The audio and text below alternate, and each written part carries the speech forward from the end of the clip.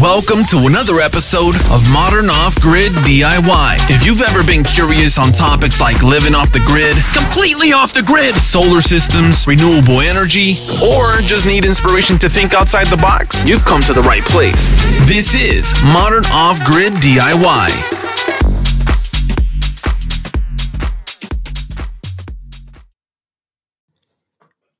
Hey everyone, welcome back to another episode of Modern Off-Grid DIY. In today's episode, I want to go over biogas a little bit more here, and I want to offer my personal assistance to any of you that may need some help with your biogas project. Maybe you're considering getting into biogas. Maybe you have started the process of getting into biogas. Maybe you've built a biogas digester, and maybe you're having some issues or problems and you need to overcome them. I get quite a bit of questions from time to time on my YouTube channel regarding biogas. Actually, quite a bit of questions, a lot, and comments.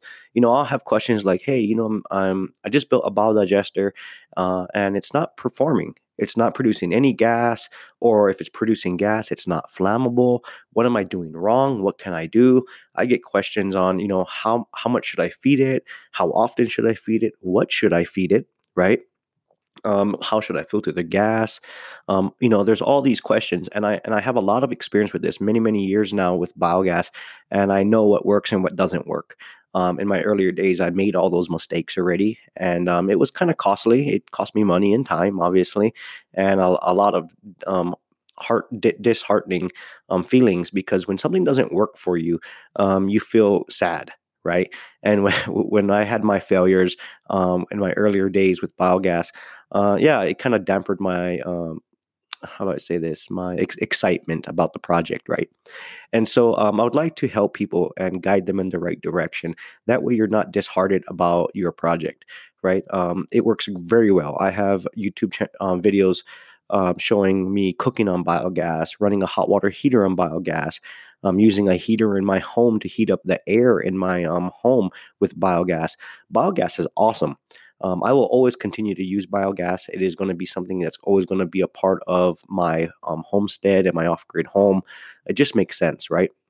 You can turn energy, from waste, right? Your waste that you normally throw away in the trash or outside can be turned into usable energy. That is an awesome feeling to be able to create that and recapture all that without, just throwing things away in waste.